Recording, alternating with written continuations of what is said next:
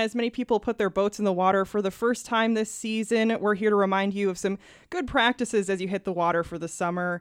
For All Things Outdoors, I'm Katie Thorson. Joining me is Conservation Warden Heath Hampton. Thank you so much for being here. Hi, Katie. Thank you for having me.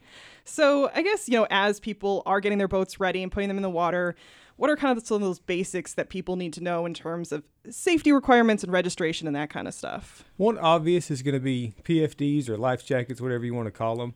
Think about riding a car. If you knew that you were going to have a wreck today, not only would you have a seatbelt on, you'd probably put a helmet on and everything else, right? In a boat, a life jacket, and need to have at least one per person on the boat. And they've got to be in good condition and readily accessible. We check a lot of people who are digging under seats. It takes them 5 minutes to find their life jackets. And going back to if you knew you were going to have a wreck, you'd want that thing to be ready to go, That's a good point there, yeah. So having it ready to go is important as well. Can you talk a little bit about the safety certifications that some boaters need to have? Anyone born after January 1st of 1989 is required to have a boater safety certificate. And for people born before that, I guess what kind of things would it be beneficial for them to have that course and that certificate? It would be beneficial. With that course, you're going to learn all the safety requirements and the kind of the rules of the water, as far as the give way and right of ways and things like that. That's all stuff you learn in Boater's Ed. So it's a good idea for anyone born before 1989 as well. When the DNR is out patrolling on the lakes and stuff like that, what are some of the common conflicts or violations you see out there? A lot of them stem from personal watercrafts, PWCs, jet skis, wake jumping. I know it's fun, but it's not legal.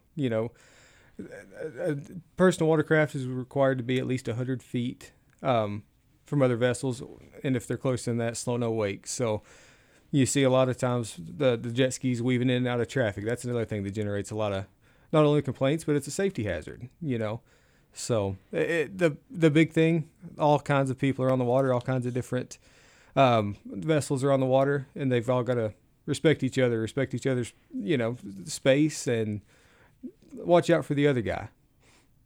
Great. And obviously, especially with it coming off a holiday weekend here, and a lot of people love coming up to the lakes just to relax and enjoy. So there'll be a lot of drinking sometimes on boats. What's the rule of thumb for people as they're having alcohol on boats? Yeah, this is Wisconsin. I mean, we understand people are going to want to have a cold beer or two, but what affects you on land, it's going to take a lot less to reach impairment on the water. Just the combination of sun and water and the movement. It's I can't remember the exact number, but what affects you, like say two drinks on land, it's going to be a whole lot different. 2 effects on land may not affect you at all. Where on a boat, it probably will. So I had never heard of that before. That's interesting.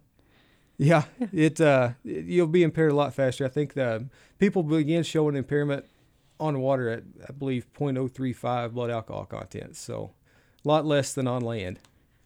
Conservation Warden Heath Hampton, thanks so much for joining us. Thank you for having me, Katie.